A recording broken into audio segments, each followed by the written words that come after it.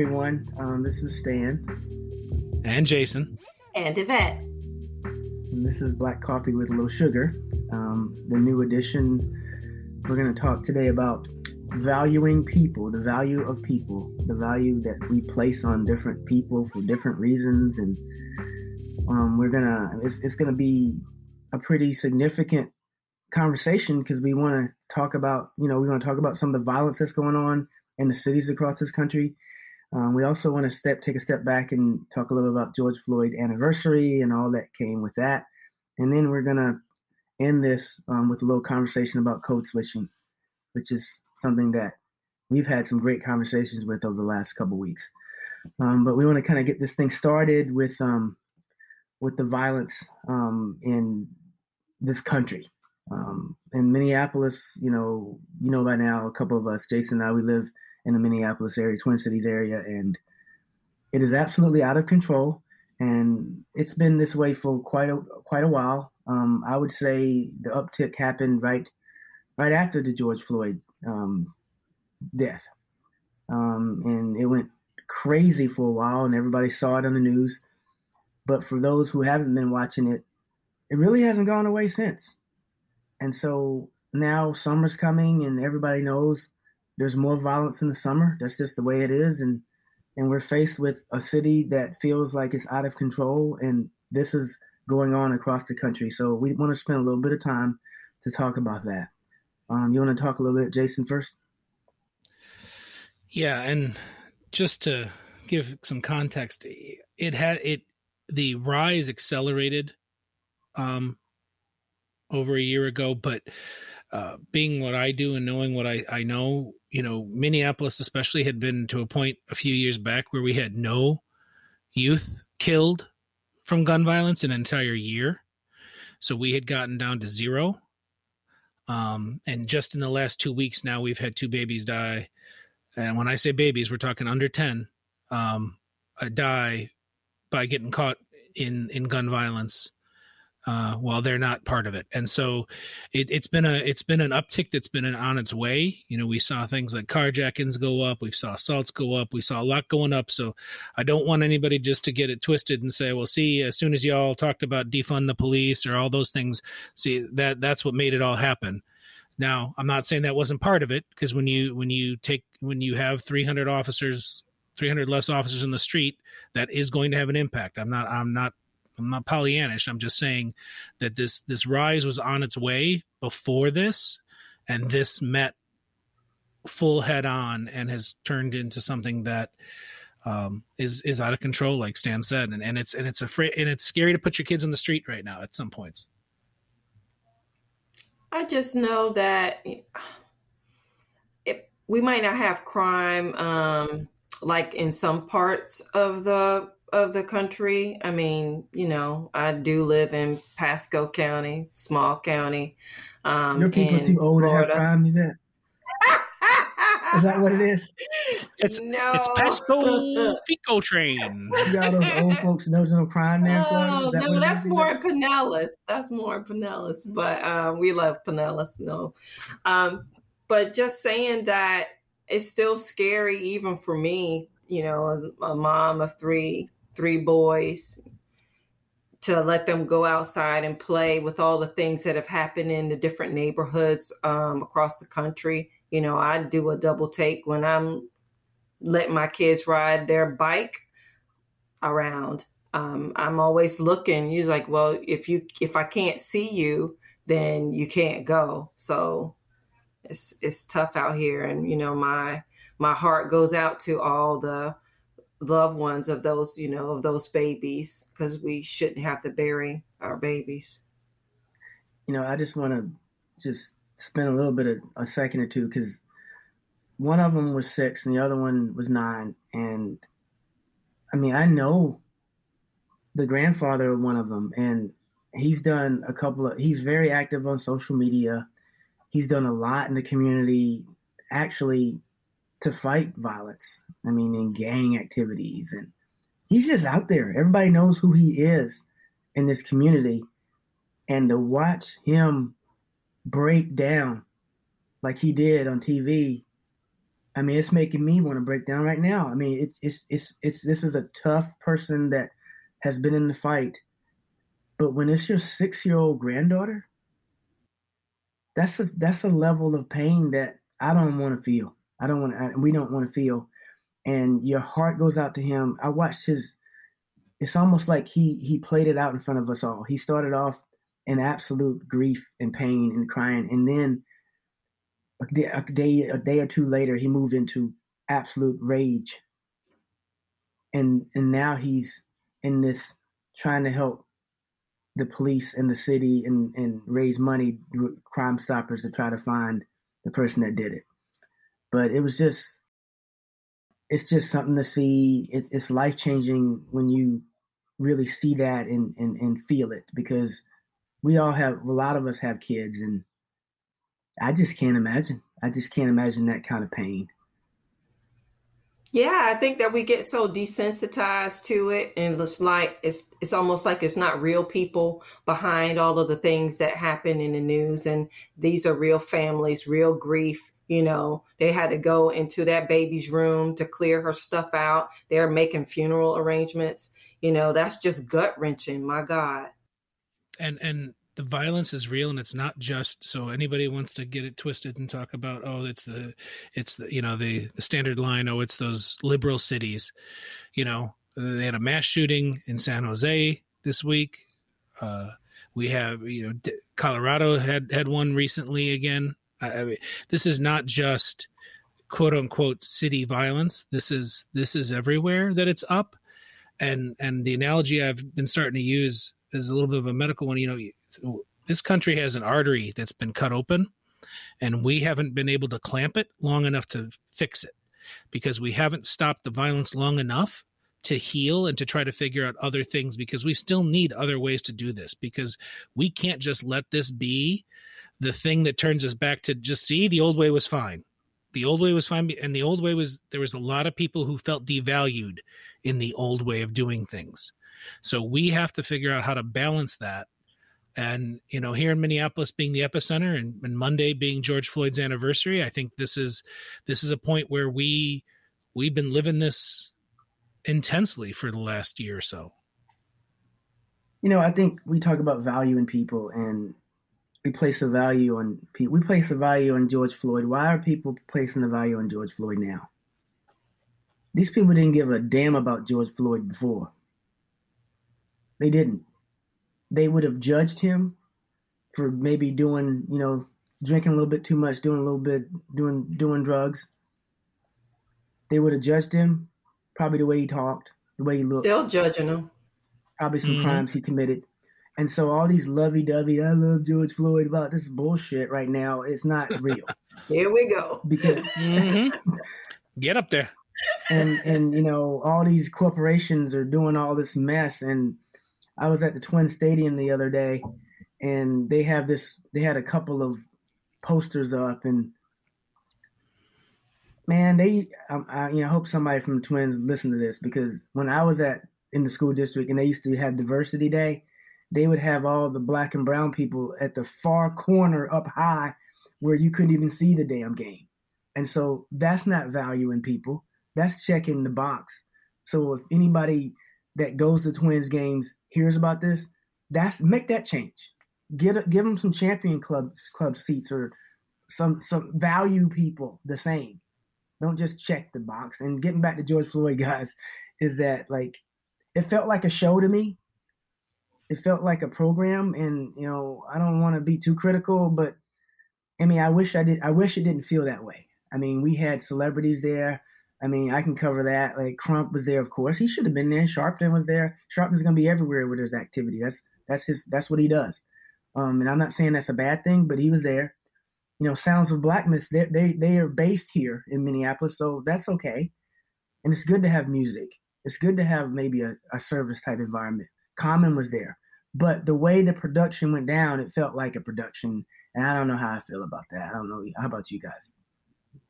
Yeah, I think it's got to be a balance, because and it's something we've always done, though. I mean, I just flashed in this moment to "We Are the World," I mean, right? I mean, hey, that was a good song, man. Nobody. It was a great song, but what was it about? Like, we brought together. There were people dying. There were people starving, and what did we do? We threw a bunch of celebrities together and said, "Yeah, we've done something now." And we've donated some money, and Susan Struthers or whatever made you pay, had you out there paying your money. This child could live on your 25 cents a day or whatever. We make ourselves feel better with this stuff instead of changing things. And the proof is in the pudding. It's not changing because did you just take a shot at We Are the World? Did you just take a shot at We Are the World? Did you just do that? Yes, I did. It's a great song, but it's a great song, but it's another example of us making ourselves feel better. Well, just like you're saying, Sounds of Blackness is amazing. Common, great, but are they making us feel better? Or are they doing something to change something? Yeah, and I'm probably gonna go all the way to the left too when you get done.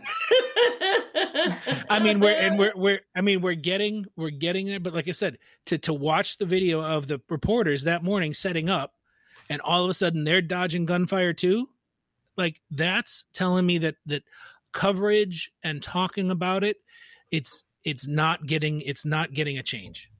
Yeah, I feel like it's just about the opportunity. I feel like folks are very opportunistic. It's just all about that 5 seconds in the camera. It kind of reminds me of the Charlie Brown Christmas, where they're fighting against this big production. And Charlie wanted this intimate, relevant, sacred sort of production, and they are out in the middle of the floor dancing and skipping and saying, "Oh, isn't this a great program?" Right, but it takes away from the whole message of what you're trying to do, and I think people are out there trying to be seen instead of trying to make that change. Yvette won the award. She won the award for the call out. That's gonna be hard to top the Charlie Brown thing. That's a good.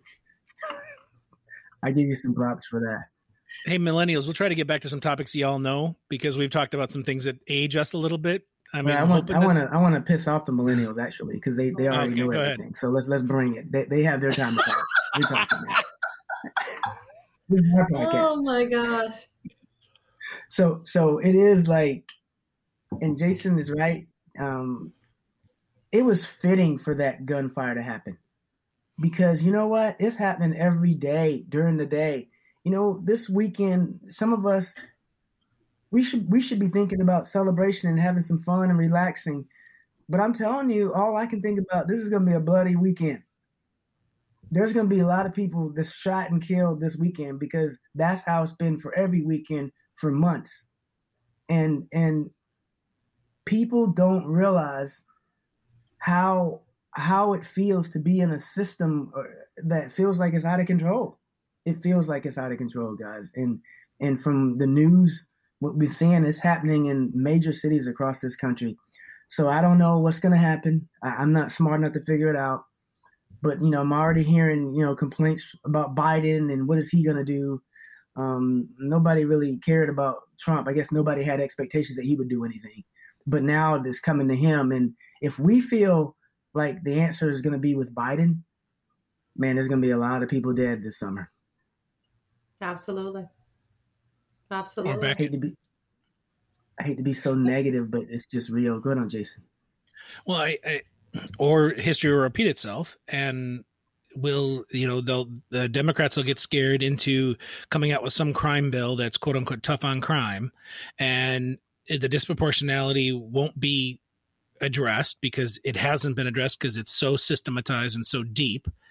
And the reason why the violence is higher in certain areas is never talked about. It's just it's given that gloss over of, it's and then by those 75 million that we talk about, it's they fully put it on the shoulders of Black and brown people, and they use it as their rallying cry for why there are differences when there aren't, and that's where this is going. It's continuing this polarization, and it's continuing things that force people to polarize and force people to assimilate to what they want. It's not allowing people to be their selves and get to who or what they need as themselves. What do people need? What do our kids need? The kids that were out there jacking cars, what is it? Why is that happening? What's the root cause? What's not being done?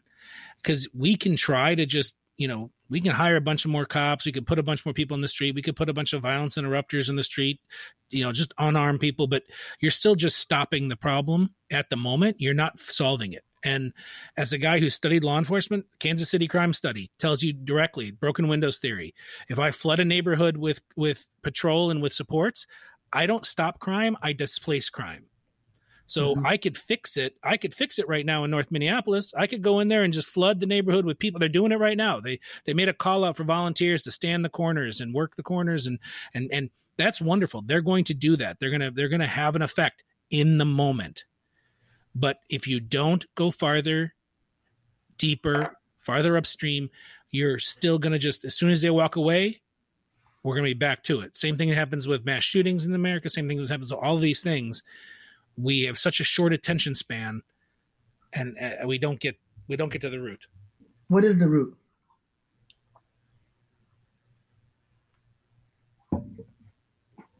The root is that people don't feel valued. People have been put upon. People have been given less opportunity. They've been held down. They've been stomped down. They've been killed because of the color of their skin, because of where they came from, because of the fact that they're not white and not male for a long time, and still today, because of the fact that culture has still powered, and now it's billionaire culture on top of that. And until that changes, until that value is seen and felt, this, Stan, this is what the kids say in school. They don't do well because they don't feel valued by those that are teaching them. They don't do poorly because they don't know how to learn. So you put together, I believe in what you're saying, but I also feel like, is that insurmountable? Because if we're waiting, you mentioned 75 million people that voted for Trump. And that's a lot of folks, and then the rest of us. And how can we as a society get to the point where we're not just valuing people, we're putting together things in place to move them along? And that's where we can't even talk about reparations. We can't even talk about the mental health. We can't even talk about the public school achievement gap. That's all we talk about. It's a gap, the healthcare gap, every aspect, the wealth gap, every aspect of society. There's so much room in there. And if it's about valuing, how do we get past that and into putting your heart in making some action happen? I'm not saying I got any answers, but it sounds daunting to me. If we don't get at some of these policies to make some change, then it's never going to happen. People can be in their feelings all they want, but what's going to happen? We get sad when schools get shot up. We get sad when babies get killed and dads get killed. But what are we doing? We're sitting around and we're crying and we're offering, prayers and everything. Because, I pray for the people too. So I'm not dishing on that. But I'm like, are we trying to really get behind people who are courageous enough to go attack these policies that keep marginalized people down? What are we doing? There's too much to lose for some people. And, I'm going to do it. Jason is normally our transition person. He does I'm going to do it this time because, I feel like the next topic is the reason why there is code switching is because we can't afford to wait. We can't afford to wait for white folks and other folks to have a change of heart, to have a change of policy, and we won't get any jobs. We won't get any opportunities if some of us, quote unquote, just be ourselves. And we've taught our kids that they need to do this, that they need to dress a certain way, that they need to speak a certain way. And damn it, we had to, and we still do right now. Now, I'm not saying that's right, and Yvette is going to be really smart about this on this topic, but we needed to do that.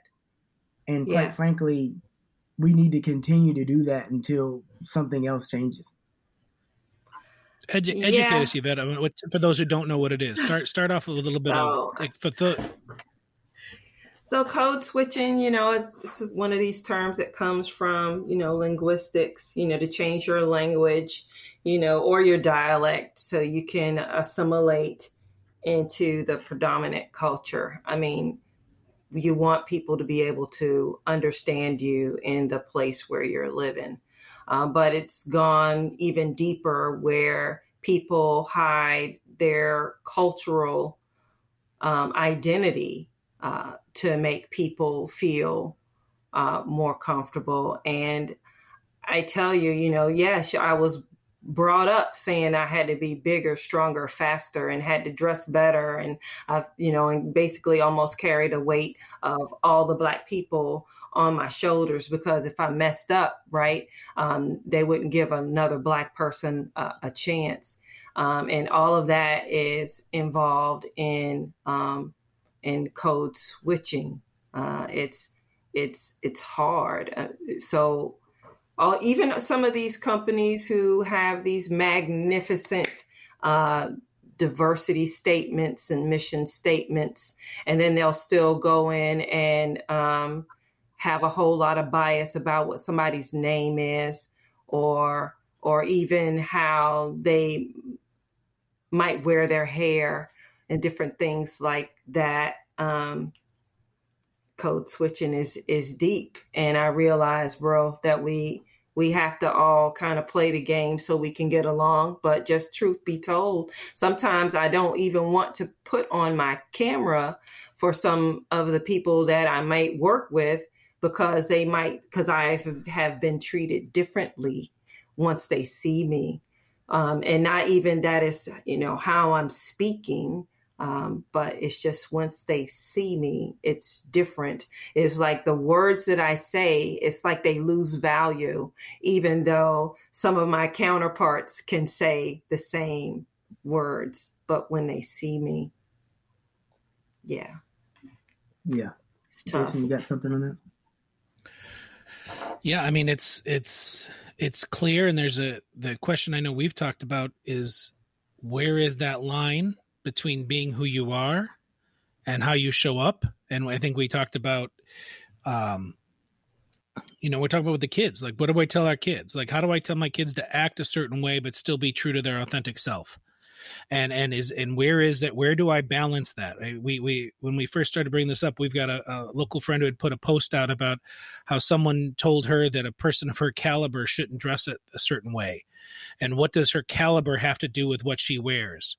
And how she presents herself. That shouldn't be what you're being judged on, and they shouldn't be told that. But then we also talk about if I show up to a job interview in a ratty t-shirt and cut off jeans and I slouch in the chair, Sarah's got a really funny line that with kids and table manners, like when their table manners are bad, she's just like, you're just basically unemployable, because if someone saw you eat, they would not want to have you work for them because you're just a slob.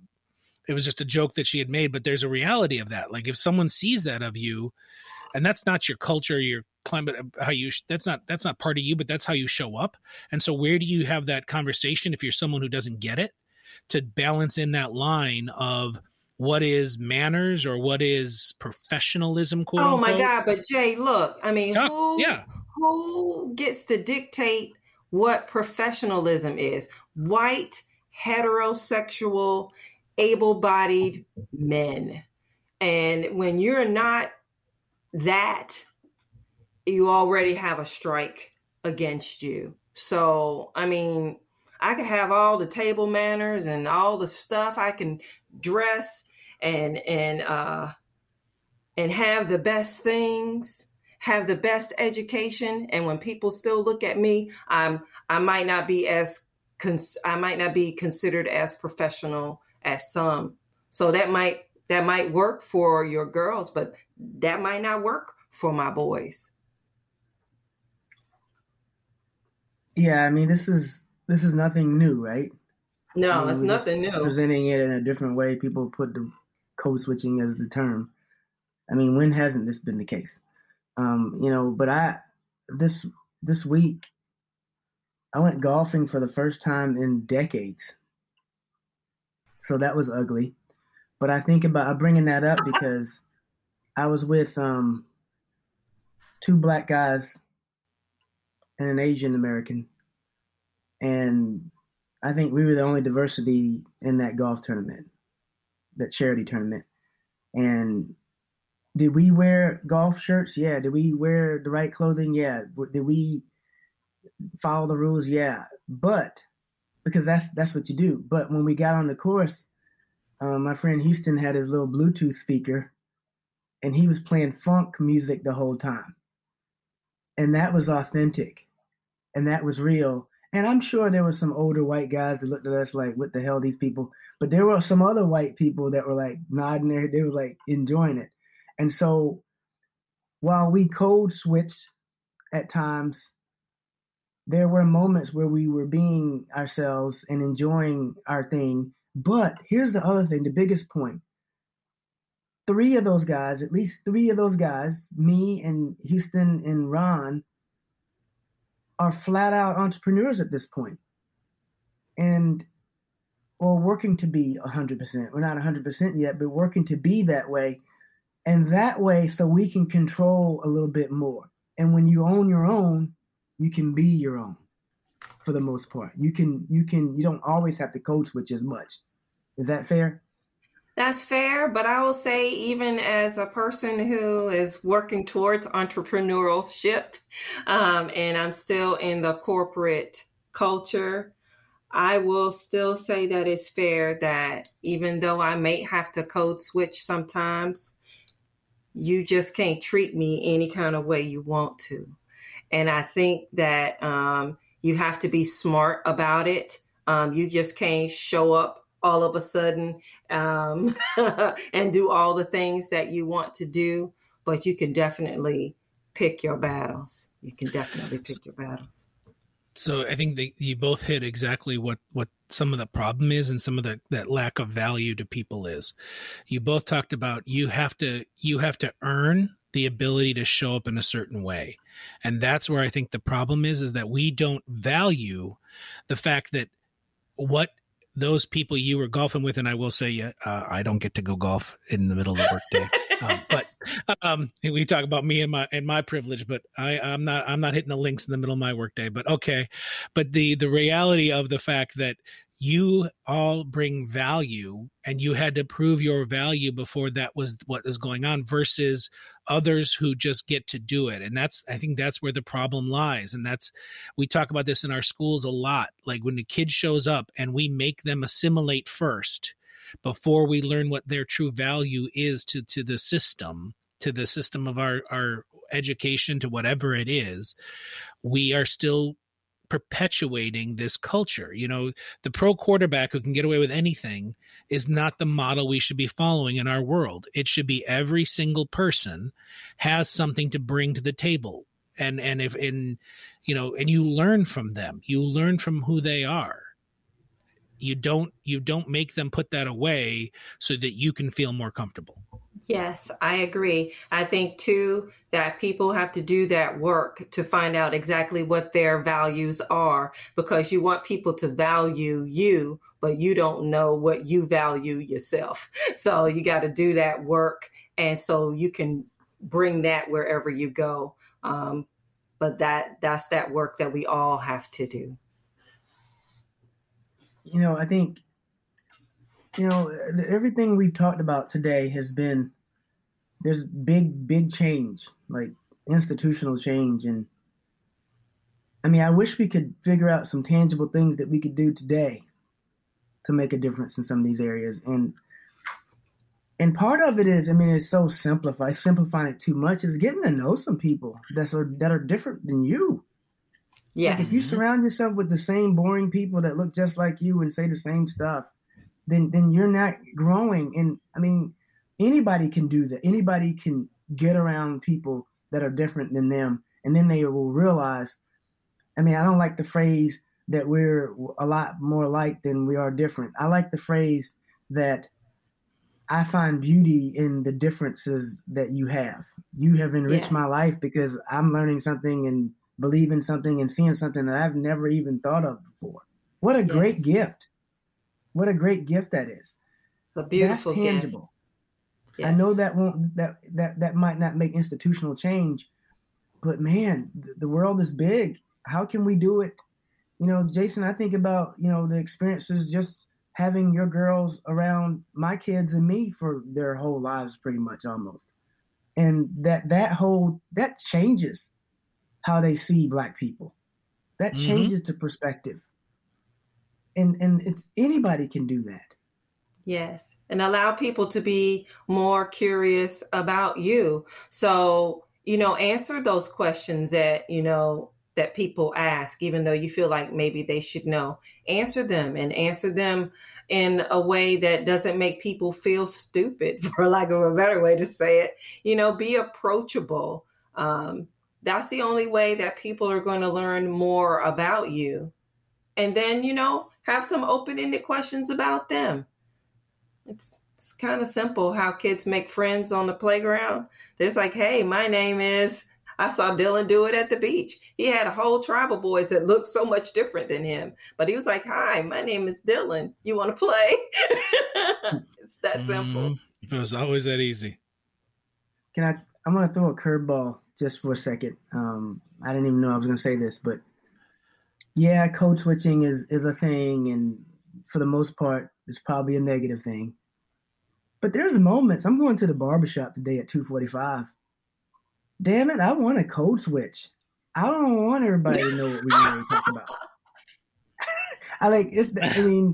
We call it our little country club, the barbershop, and I rather enjoy having a little bit of different talk in there. That I don't care for the whole world to know what we're talking about. I really don't.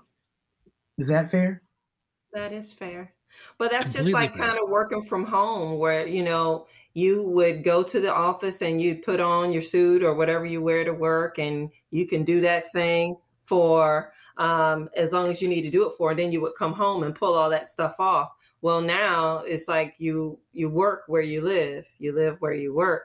So it's kind of hard to put on and take off when you're still in that environment. So I do think that there are challenges in all of that we have to navigate, but we'll get there. Yeah, ask CNN about that. That's what we're brothers, man. Like when you said it's hard to take off and put on, ask that to Jeffrey Toobin. Yep. You're so horrible. Dude, yeah, we were both there. So horrible. If you don't remember, look it up. Oh my God! Avert your eyes. So horrible. He seemed to master that task. Hey! No, we're not doing it. We're not doing it. You know, it is ironic that this podcast has now turned 21 with our 21st episode. Now you want to get all X-rated on it? No, let's just not. All right, let's not. I think we need to wrap it up. I think it might be time. We're gonna wrap. We did it, man. A lot of heavy topics today, but we hope that it helped. I hope we get people thinking about what they can do. And this, I mean, some of this is simple. It's easy to value people, man. I mean, some people, it might feel like it's hard, but it doesn't have to be. Just try to do it. Just try to do it. But that's all for us today. And we'll see you the next time. We'll talk to you next time on Black Coffee with Little Sugar. Take care, y'all. Bye.